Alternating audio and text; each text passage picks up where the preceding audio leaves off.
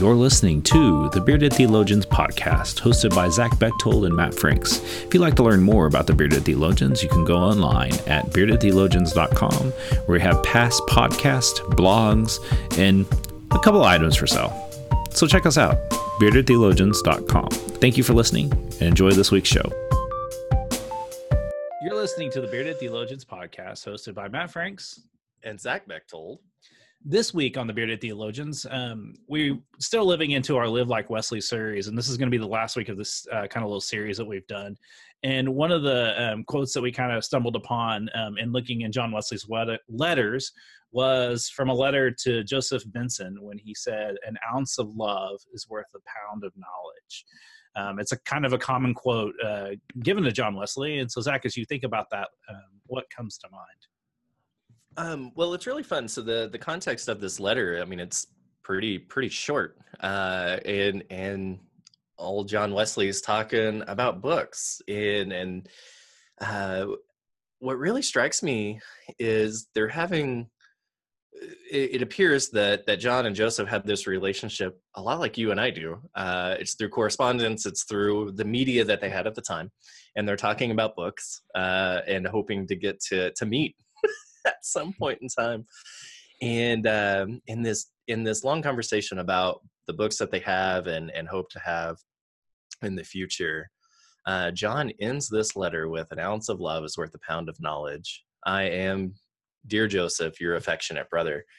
And I think that's really, really interesting. To me, it's Wesley saying, hey, we can have all of these books, but if we don't get out of our head and listen to our heart, all we have is knowledge, and who cares, right? Love is so important in conjunction with knowledge, right? They have to go, the head and the heart have to go hand in hand, if you will, in what we do with our hearts and how we listen and how we love weighs so much more than what we know. And to let our heart drive ourselves, I think, is really important. And I think just briefly reading this letter is what he's getting to, and to put that weight of importance on love and knowledge is really, really interesting to me. Yeah. Could you imagine if John Wesley had a podcast today? He'd probably call it "Plucked Out of the Fire" by John Wesley, or something along those lines of, would it be a 4-hour podcast? The World is Thy Parish, hosted by John Wesley. With guest host George Whitfield. They would just argue for 4 hours. And then I can see it now. You know, he'd have Thomas Koch and Francis Asbury on from remotely in from the Americas. And hey, John, why weren't you successful here? I can see that. Like, I mean, it'd be a fun podcast. Remind us again how you failed here. Yeah. But I think that's true. When we look at this, it was definitely a sense of drawing him in, that not to spend too much time on knowledge, but that, you know, that love is definitely key. And I think we hung up on that far too often, of just like, I've got this knowledge, and that's way better than the way that we're acting. And you can apply that to a lot of different things. You know, I don't know. One of the scriptures that always comes to mind, you know, is in 1 John, where it's we love because God first loved us. And man, I don't know, if your theology is not centered around love, I really would ask you to question yourself whether it's a healthy theology. And that and if you're spending too much time in books, like I know people that's all that they do. I mean, and they can quote things like crazy, but yet, like, when it comes to loving people, they're not good at it. And I really think that it's a balance of the two. I think you have to have both. I'm not saying that all you need is, you know, heart. You do need a brain to be able to process and think and all this stuff. But I do believe that if you're not willing to balance the two out, you'll find yourself out of balance and out of whack. Right. And you know, that's something that as Methodists we certainly believe in, is the higher education process and educating ourselves as pastors. So the knowledge is important. Don't hear us say that, because you can go too far the other direction of, you know, I just have my experience. Great. what are you backing that up with, right? It's that healthy relationship, if you want to be really Wesleyan, between scripture, tradition, reason, and experience. You're right. I can repeat them. And how do we have a healthy relationship between all of that, right? And if we fall too much on one, it begins, you get in your head too much, or you get in your heart too much, or you get stuck in this rut that doesn't allow you to see people for who they are, doesn't allow you to see people like Jesus sees people, right? And I think that's what this gets at. An ounce of love is worth a pound of knowledge. You got to have them both, and they both have their own weight. And let us put those together and let them work together, and not be opposed to one another. Because sometimes we'll do that. Well, we know this, and this is what we were at and what we learned, but it opposes this action, or it opposes this way that we love people, or it opposes this, and that's not good. That doesn't live into what Scripture tells us to love, right? Love your neighbor, love because you were first loved. This is my new commandment. Go. All of the things that we learn throughout the entirety of Scripture, whether it's Jesus in the Gospels, whether it's one of the disciples or the apostles, or even when we go into the Old Testament and look at God's love there. We've got to have that healthy dynamic of love and knowledge, tradition, Scripture, whatever you want to go with, or all of it together. Really, you really struggle with the order of that stuff, don't you? Scripture, I'm not worried about the order of it so much as I am repeating, one of them and leaving one out. Well, and I think that that's the case. Is that how we practice our faith, I think, matters. And it's one thing to have all the knowledge, but I love that Bob. There's a Bob Goff quote in Love Does. He says, and I'm really paraphrasing Bob here. And Bob, if you want to come on the show and correct me, feel free to. But he talks about how stalkers have all the knowledge. Mm-hmm. I mean, I'm really paraphrasing here, but because this is what I remember. But I like how you're talking to Bob Goff like he's listening. Like he's listening. I mean, he's not listening. Maybe some search analytics will catch it. But I think of like that stalkers have the knowledge, but someone who really loves will, show love and, have that sort of thing. And I think that that's where it is like how we practice it really matters. And if we have that knowledge and we practice it rightly, like it's one thing to have all the knowledge. And if we share that, like being able to share that is an act of love, but actually like, having the knowledge, but being judgmental, is that sharing love? I mean, I don't think it is. And so I think that that's a good thing to think about, especially, we just came off, last night was Maundy Thursday, and our theme in Maundy Thursday at our worship was, this is the night of love. Mm-hmm. And, having that kind of carrying that with us into Good Friday, into Easter, and thinking that this really is how God, showed his love for us. And, some of that's hard to swallow. And I think that that's the struggle that we live into today, is how are we showing love? And that, it's one thing to know about love. I mean, we can read all about it. I mean, there's all sorts of books on love. But if we're not sharing that and experiencing that, I mean, it drastically shows. And I think that that's a good thing to reflect on, especially. Yeah, no, I think you're right. I think we can know about love all we want, but if we're not practicing it, if it's not coming out in our actions, our words, who cares? Yeah. Right. Yeah. So I want to encourage you to go on our website at beardedtheologians.com. We have some great past podcasts and a few blogs and some items up for sale. We rolled out a new t-shirt last week. That's really kind of cool. Yeah, we did. And so, check us out, beardedtheologians.com. So for the Bearded Theologians, I'm Matt Franks. I'm Zach Bechtold. Thanks for checking us out.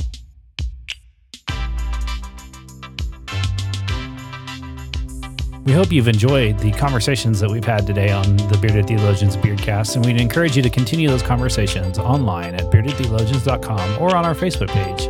We also hope that you pick up a couple of coffee mugs to satisfy your coffee mug collection. Have a good day.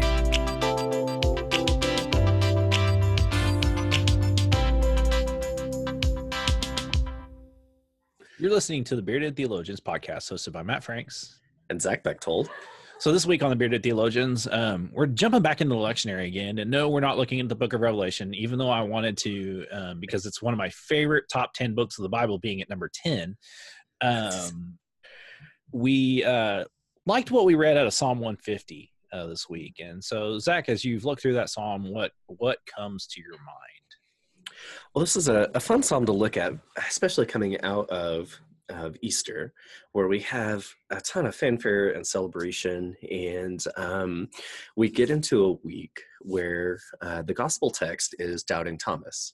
It's Jesus appearing to the disciples saying, "Peace be with you," and Thomas coming in with wherever he was from, or wherever he was while he went in the room, and greeted with this praise, this excitement of, "Hey, we've seen Jesus." And Thomas goes, "Well, here's the thing. I want to see him too," And I think coming out of Easter, we have that. I mean, that is such an appropriate piece of scripture. All of this is for this weekend. I mean, that's why it's the lectionary. But you see in Psalm 150 this celebration of what I think we hope the second Sunday, or this Sunday after Easter, should be, or it is, or even any Sunday after Easter is, of this praise the Lord. Praise God in his sanctuary, praise God in the fortress, the sky, praise him in his mighty acts, and just this praise. Sing and dance, make loud noises, and it's just this unmuted praise.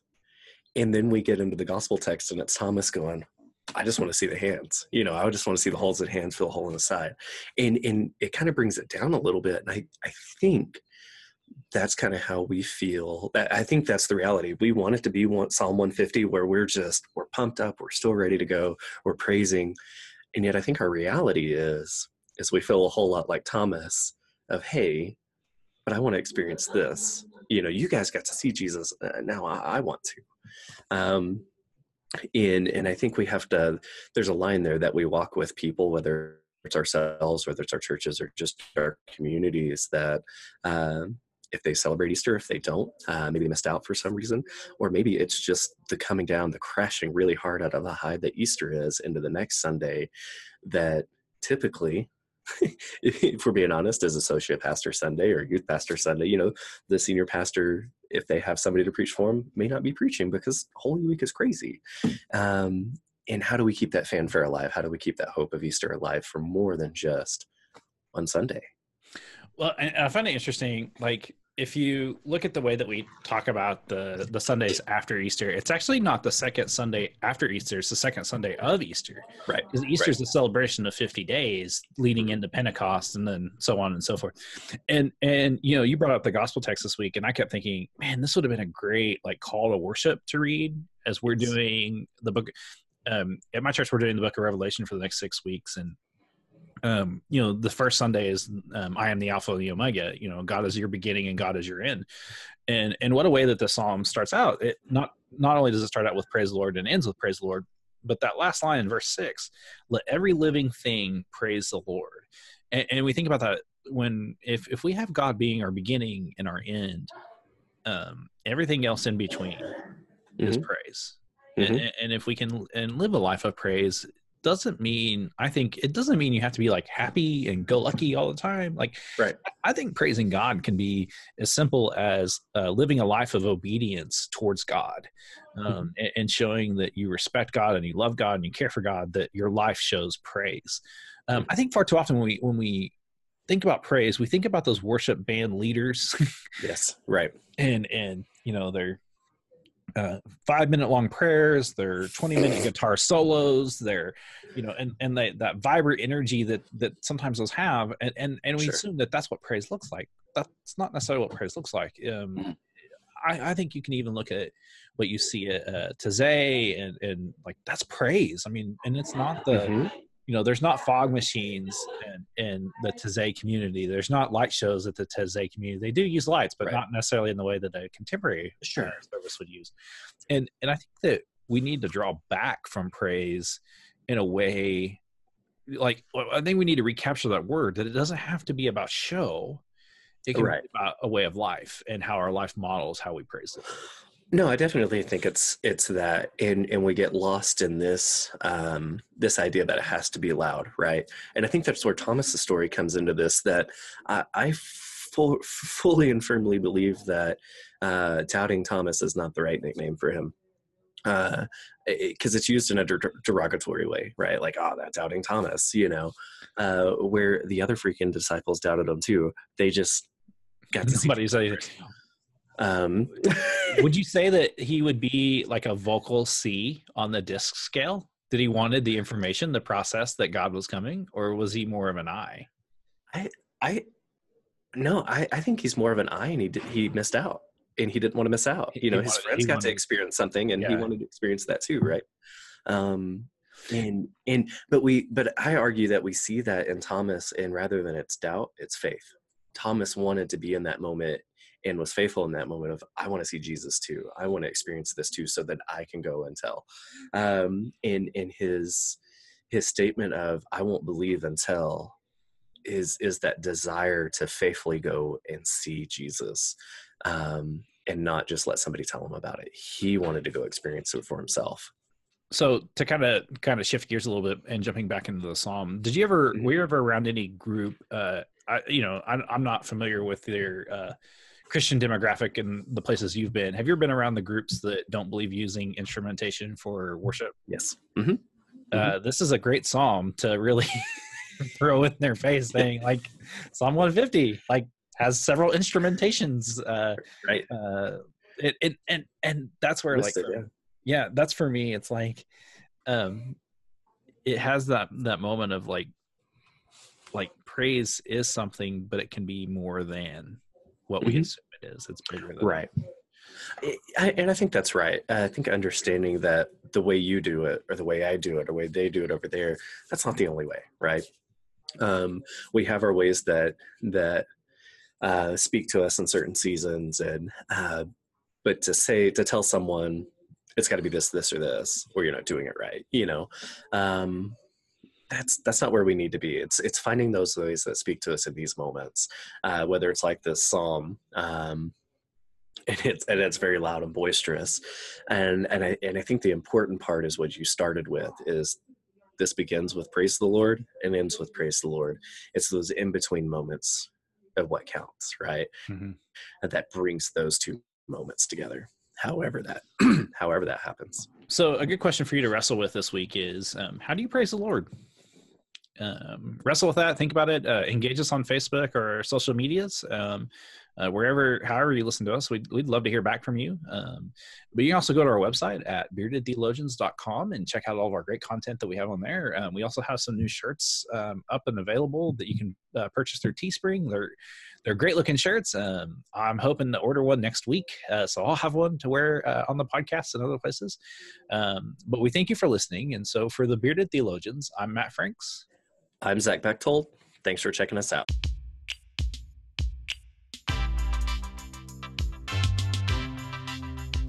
We hope you've enjoyed the conversations that we've had today on the Bearded Theologians Beardcast, and we'd encourage you to continue those conversations online at beardedtheologians.com or on our Facebook page. We also hope that you pick up a couple of coffee mugs to satisfy your coffee mug collection. Have a good day.